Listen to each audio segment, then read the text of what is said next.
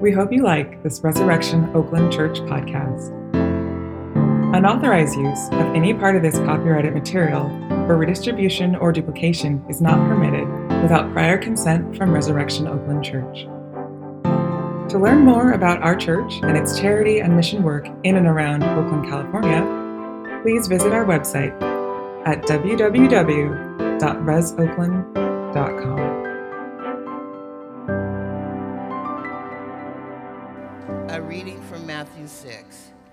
When you fast, do not look somber as the hypocrites do, for they disfigure their faces to show others they are fasting. Truly, I tell you, they have received their reward in full.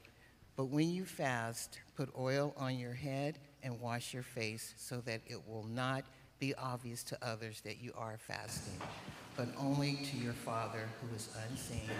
And your Father who sees what is done in secret will reward you. This is the word of the Lord. Thanks be to God. You can take your seats. Let's take just a moment to pray together.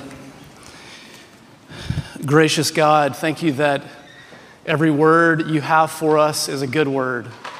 And I pray that you would give us hearts this morning to receive and ears to hear all the words that you would have for us this morning. You know that we come from so many different places in this room. Some of us are here every week. For some of us, this is our very first time in a Christian worship service even. We can't even believe that we're here.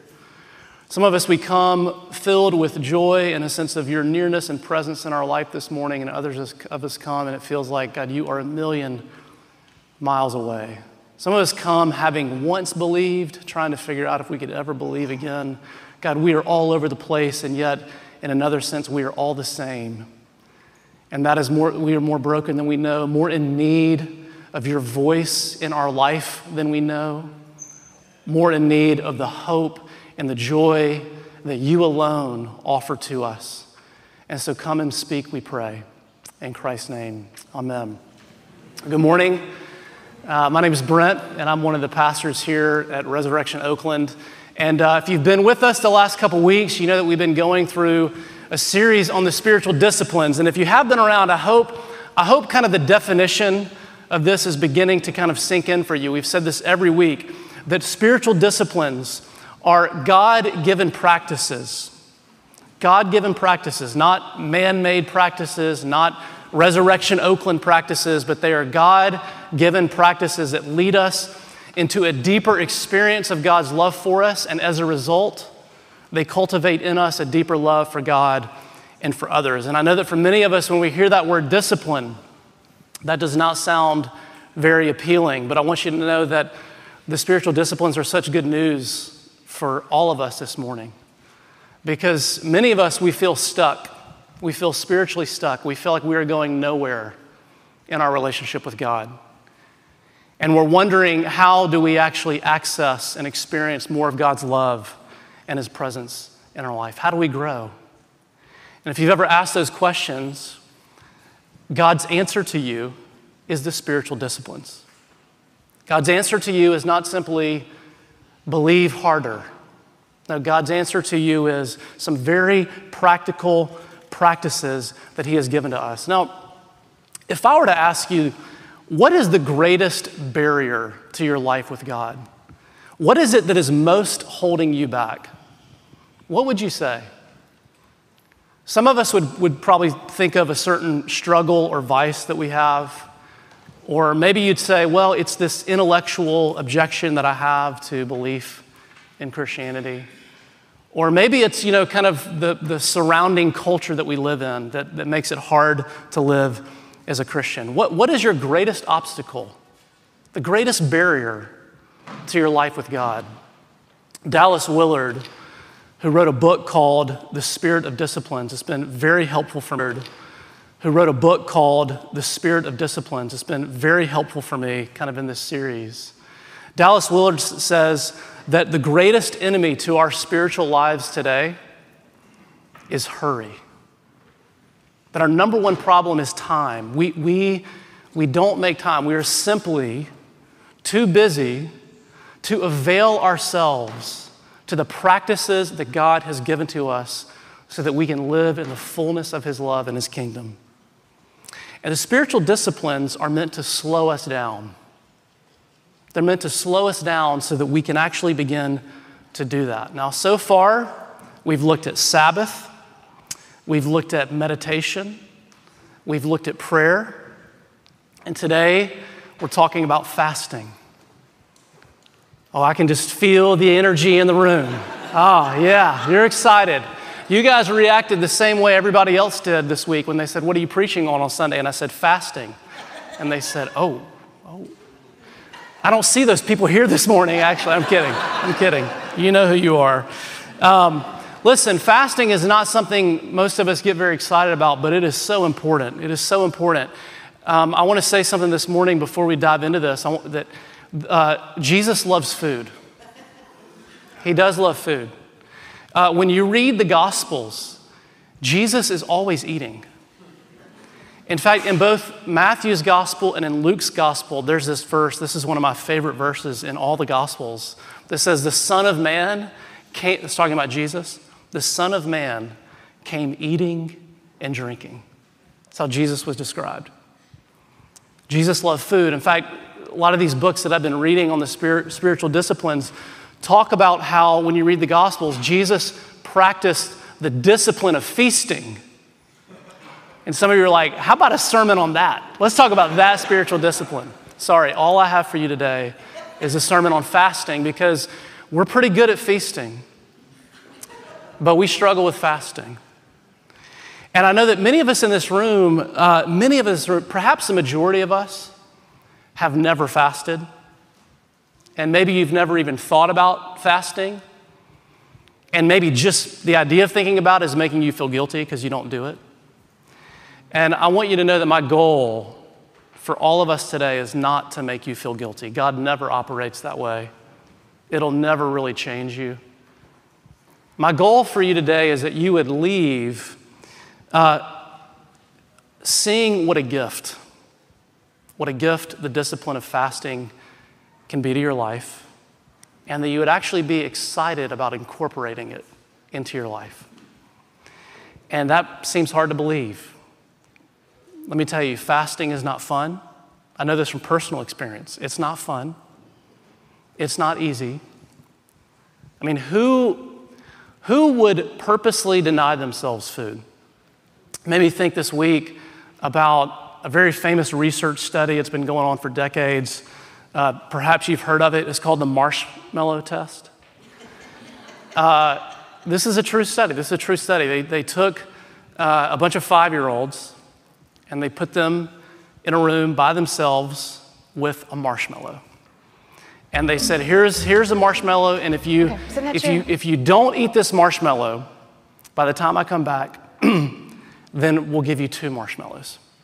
And I want to give you just a little glimpse of that actually this morning. Let's see if we can pull this off. Okay, sit in that chair. All right, here's the deal.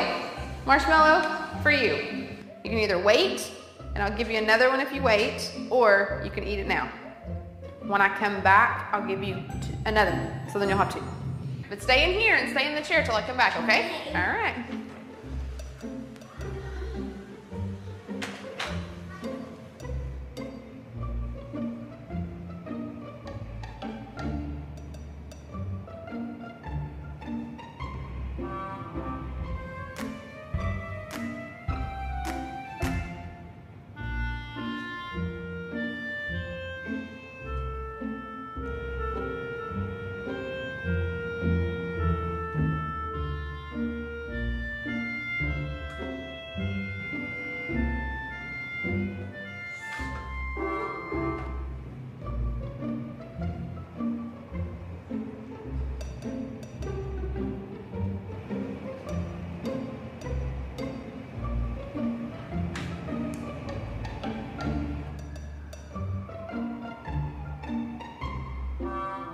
All right, so I'm gonna leave and then I'll come back, okay? So you can either eat it right now or you can wait. Either way, okay? Okay.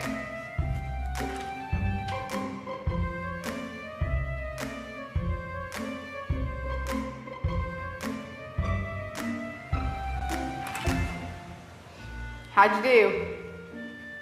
Did you do good? You did? You wanted to eat it, didn't you? Yeah. So did I tell you to give you another one? Okay, now you can have both. You need them.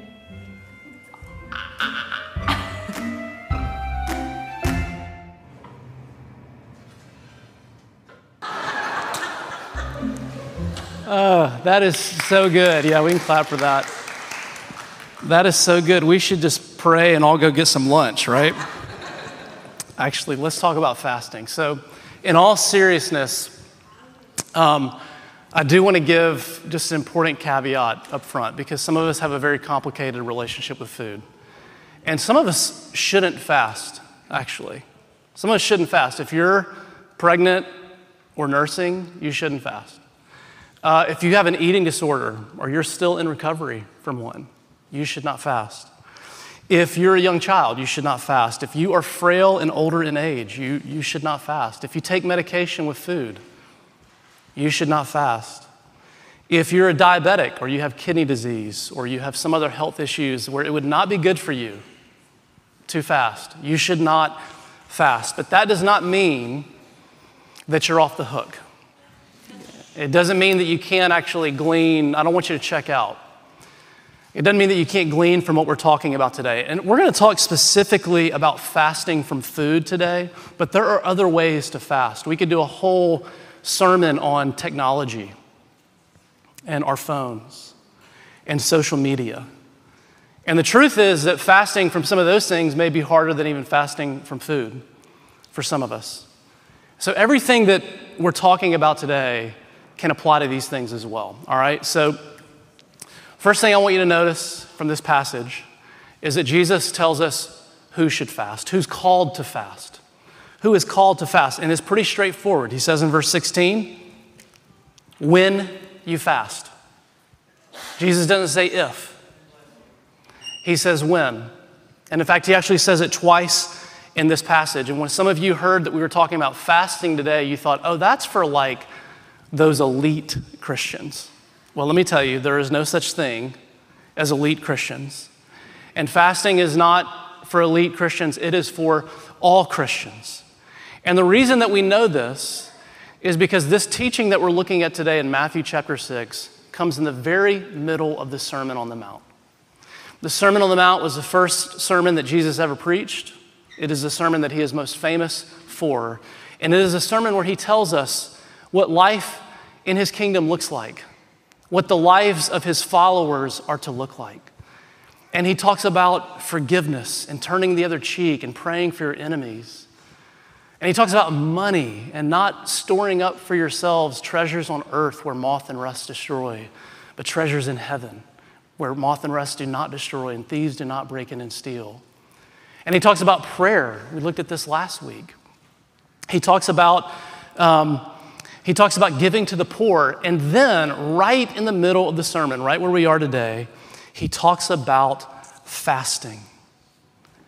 And he says, not if you fast, but when you fast. John Stott, who actually wrote a commentary on the Sermon on the Mount, he says this about the verses we're looking at today. He says, here is a passage of Scripture which is commonly ignored. I suspect that some of us live our Christian lives as if these verses had been torn out of our Bibles.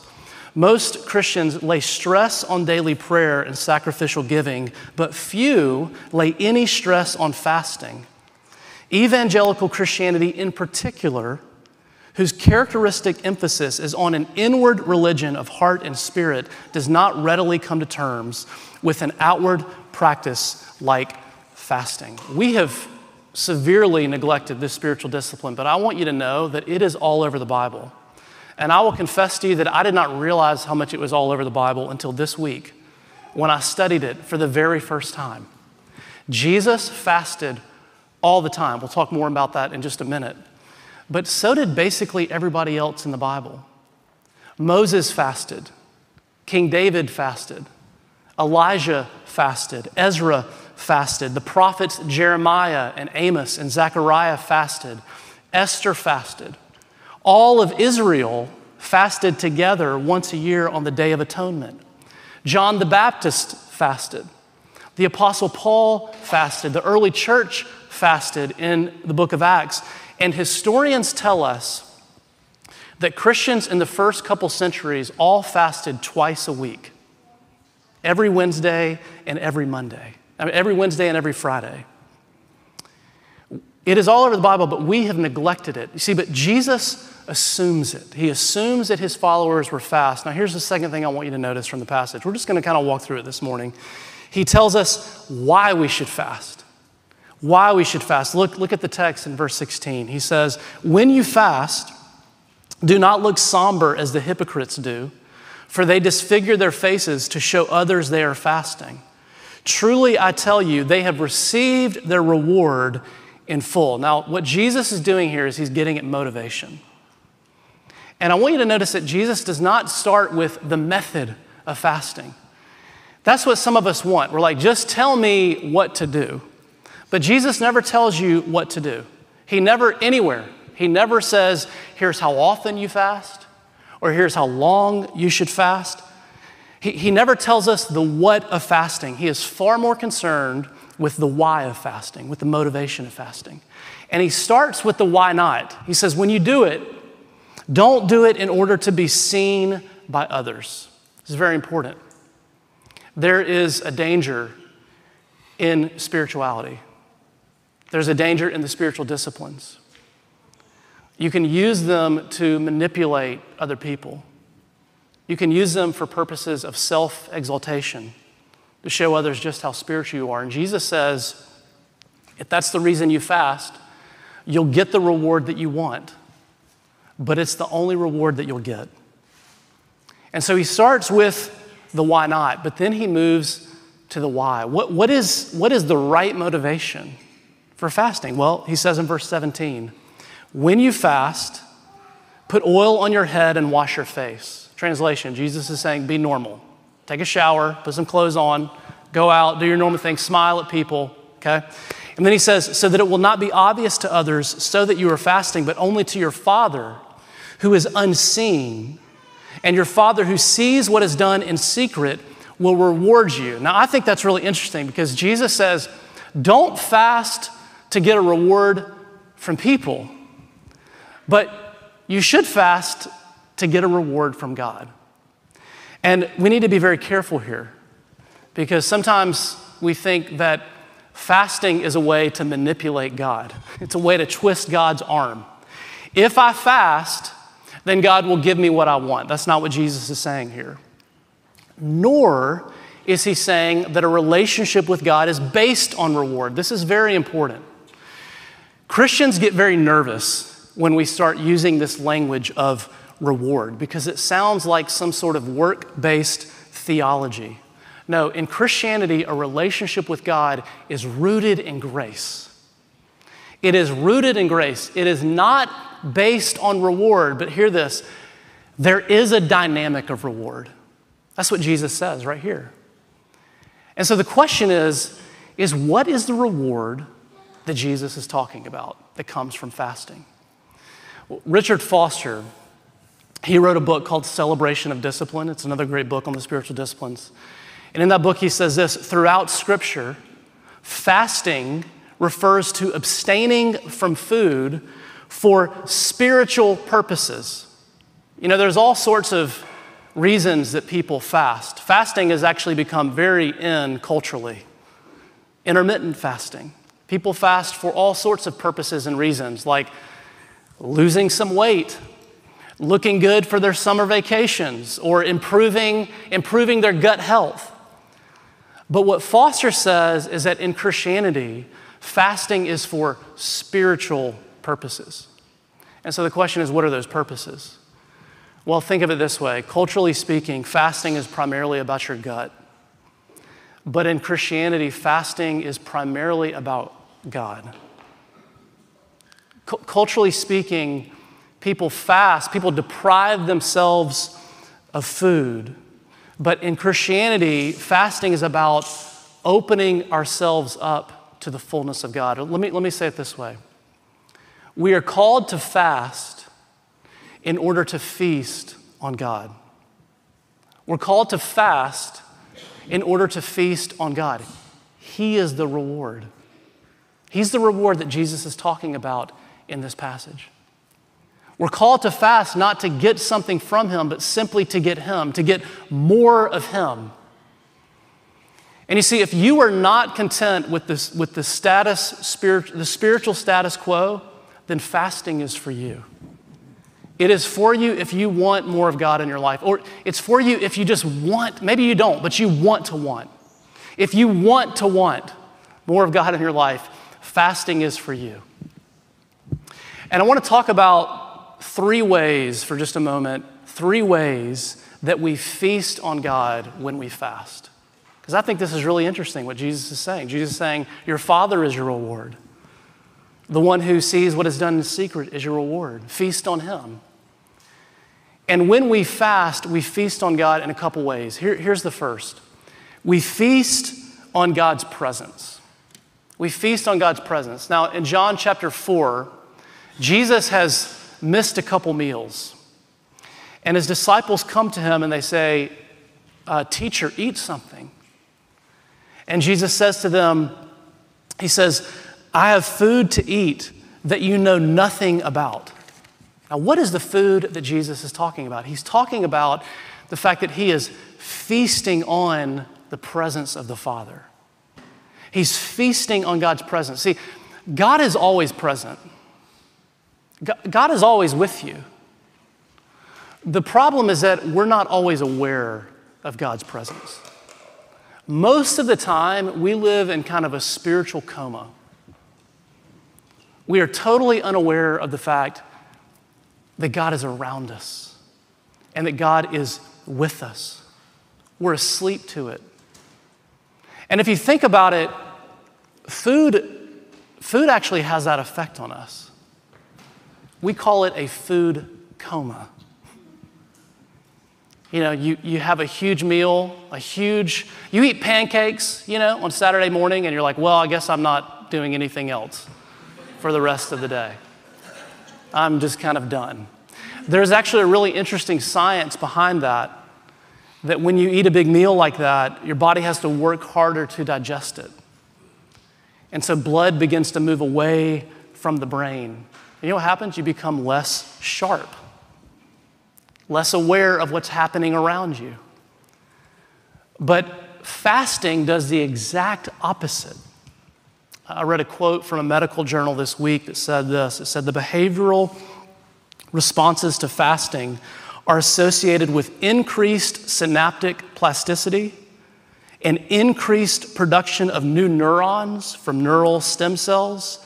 It also increases levels of a brain hormone called brain-derived neurotrophic factor, also known as BDNF, which is a deficiency that has been implicated in many other brain problems. So let me give you the Brent Webster pastor translation of all of that. What they're saying is when you don't eat, your mind is less foggy. You're more aware of your surroundings. And you see, as a Christian, when you fast, you're not just avoiding food. No, you are making space to be more aware of God's presence, more aware of the fact that God is always with you, more aware of what Jesus talks about in verse 18, that your Father sees you. God always sees you. His eyes, that's not something to scare you. That's something to bring deep comfort into your life. So many of us in this room this morning, we don't feel seen. I want you to know God sees you. His eye is always on you.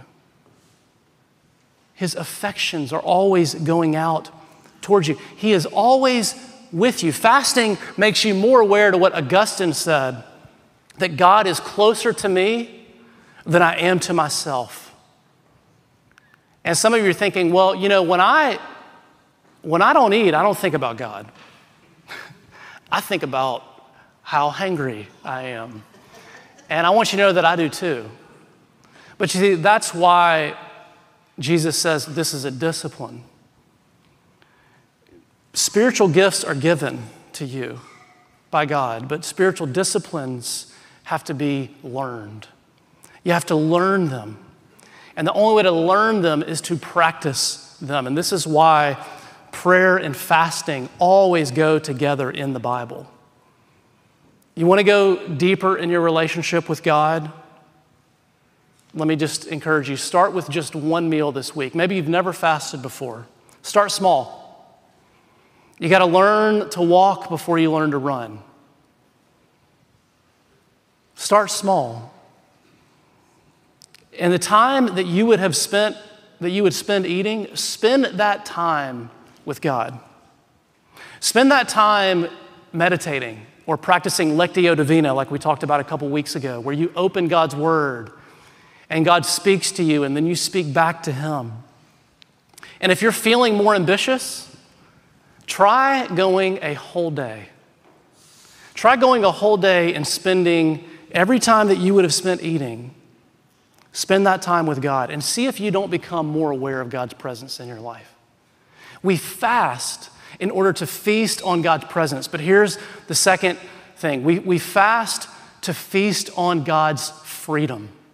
The freedom alone that God can give to us. Now, freedom is a big word in our culture. It is one of the most prized virtues and values in our culture. You hear people talk about it all the time. And the modern understanding of freedom is this: as long as I'm not hurting anyone else, I should be free to live however I want to live. That every desire I have ought to be met. If it looks good, if it feels good, if it tastes good, then it is good. And you see, we call that freedom, but ironically enough, the Bible calls that slavery. It calls it slavery because not every desire that we have is a good one. Many of our desires actually lead to things that are not good for us, and they are not good for others. Psychologists call this impulse control or delayed gratification. They say that it's actually necessary for a person to grow up and live a flourishing life in adulthood.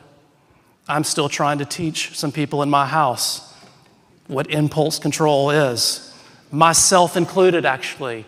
See, if you follow every desire that you have, you are not free. You're not free. You are a slave to your desires. And so what we need is we need a different view of freedom. And the Bible actually gives us one. Now, in Genesis chapter 3, we read about the story where sin enters into the world. And I want you to notice something very interesting this morning, that the first sin revolved around food. That's what we're talking about this morning. I don't know if you've ever thought about that before, but original sin revolved around food. And the serpent comes into the garden, tempts Adam and Eve by saying, you want this? You desire this? You think this will make you happy?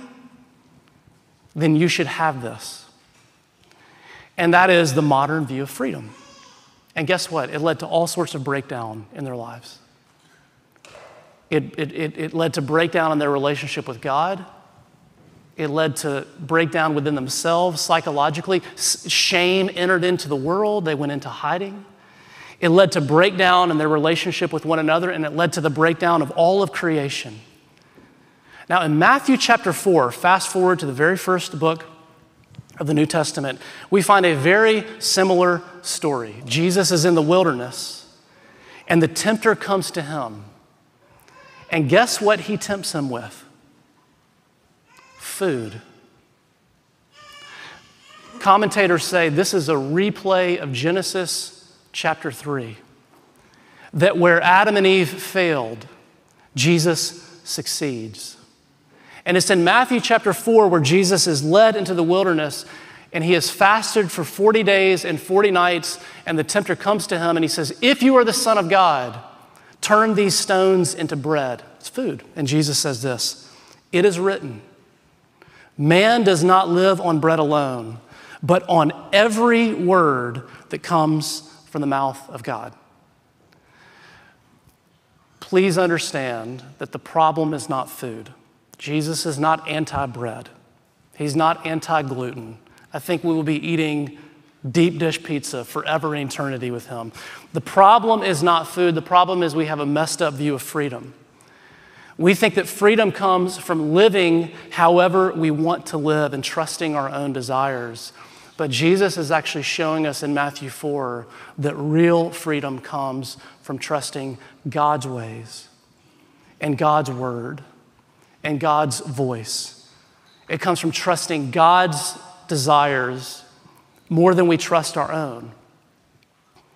And that means that as a Christian, sometimes you will have to say no to your desires. If you really want to be free, you have to learn to say no to some of your desires. Is there any practice that could actually help us to learn how to do that?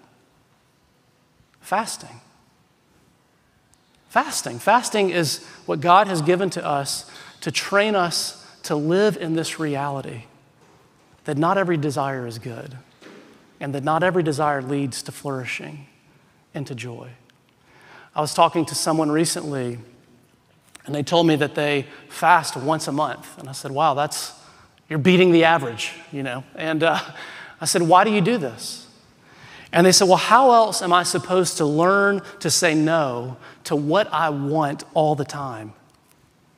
They said, all I see around me is sex and fame, and I want all of it. And the only way to train myself to say no is if I actually have something in my life that helps me do that. Your desires, my desire is not a bad thing. God created desire. But not all desire is to be heeded. We are to pay attention to our desires, but we are not always to be driven by them. And fasting teaches us that. It trains us in the way of true freedom, which is not pursuing what we want, but is pursuing what God wants. It's aligning our desires with His. It's not living however we want to live, but it's actually living within the design that God has created us to live, which always, friends, always leads to real joy. And it always leads to real life and real flourishing and real freedom. We fast in order to feast on God's freedom. Here's the last thing. We fast so that we can feast on God's justice. Now, we've said this every week, that sometimes we come to these spiritual disciplines and we think, oh, okay, this is like a me and God thing. That's what these are for. No, the spiritual disciplines are not just for you and God. They are for you and God and others. They're meant to grow us in love for God, and they are meant to grow us in love for others. All the spiritual disciplines do this, including fasting. And we see this most clearly in Isaiah chapter 58. In Isaiah 58, the Israelites are fasting and they're praying, but God is not responding. And they're wondering why, and then God says this to them. He says, is not this the kind of fasting that I have chosen, to loose the chains of injustice and untie the cords of the yoke, to set the oppressed free and break every yoke? Is it not to share your food with the hungry and to provide the poor wanderer with shelter? When you seed the naked, to clothe them and not to turn away from your own flesh and blood. God says the fact that people are going hungry in this world is not just unfortunate, but it is unjust. It is not the way the world is meant to be. And God is moved by their suffering. And He wants us to be moved by their suffering as well. Now, some of us in this room know what it is like to go without a meal because we don't have enough money to buy one, but many of us don't. We do not know what it is like to miss eating because we do not have the resources to get these things. But you see, fasting is an opportunity to intentionally join your life with those who are in need. It is an opportunity to live in solidarity with the poor. How does that look practically? It looks like this. When you fast, every time your stomach grumbles, it is an opportunity to pray for those who are hungry in our world and those who are hungry in our city. You practice doing that, and I promise you one thing, God will grow you in compassion. Your heart will start to look a little more like his. And if you want to take it even just one step further, try this. Try fasting and taking the money that you would have spent on a meal and giving that to a ministry like City Team that feeds more unhoused people in this city than anyone else every single day. Or giving it to the Alameda County Food Bank. Or even better, buying a meal for someone that you walk by on the street. See, so many times we feel sorry for people who are hungry. Friends, there is nothing countercultural about that. Everyone feels sorry for the hungry. God does not just want us to feel sorry for the hungry. He wants us to grow in compassion for them. You know, to feel sorry for them is very different from intentionally depriving yourself of food for the sake of the poor. Now, that is truly countercultural. God wants to grow us in his justice. He wants to grow us in his compassion. And so he invites us to fast. We fast to feast on his justice. We fast to feast on his freedom, and we fast to feast on his presence. Now, how do you end a sermon on fasting? Well, there is no better way to end than this table, actually. We end with this table every week, but there's no better week to end with this table than this week, because this is a table of feasting. In Matthew chapter 9, Jesus says there's a time for fasting and there's a time for feasting. And friends, when we gather together as a body on Sundays and we gather around this table, it is not a time for fasting. It is a time for feasting. The only way to come to this feast this morning is to bring nothing. This is not a potluck. You cannot bring your goodness. You cannot bring your moralism. You cannot bring your affections for God. You cannot bring your promise to do better with the spiritual disciplines. This is a feast not for people who think that they're good, but it is a feast for people who know that they're not. It is a feast for broken people who need a broken Savior. God invites you to come this morning purely because of his grace, because of the finished work of Jesus. And the wonder of this feast is that it points us to a day where there will be no more fasting, but there will only be feasting. Jesus says to his disciples the night before his death, when he gave this meal to them, he said that he would not eat or drink of this meal again until he drinks it with us in eternity. Jesus is fasting from this meal, and he is waiting for the day when he will feast at this table with us in a world where we will know God's presence. We will see God face to face.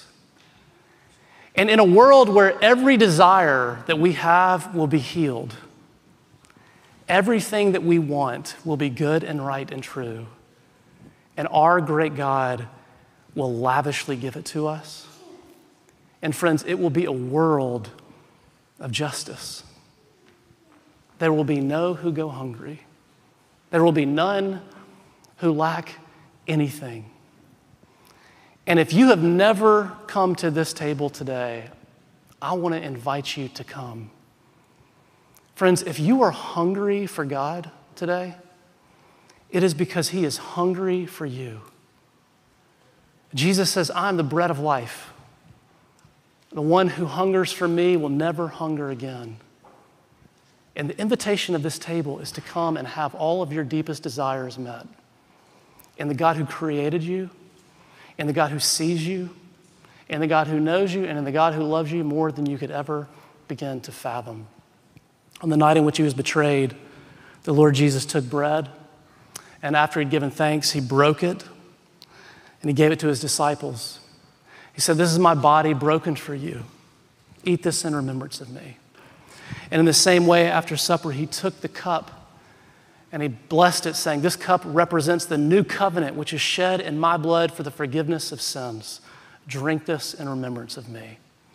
The Apostle Paul tells us that as often as we eat this bread and drink this cup, we proclaim the Lord's death until he comes again.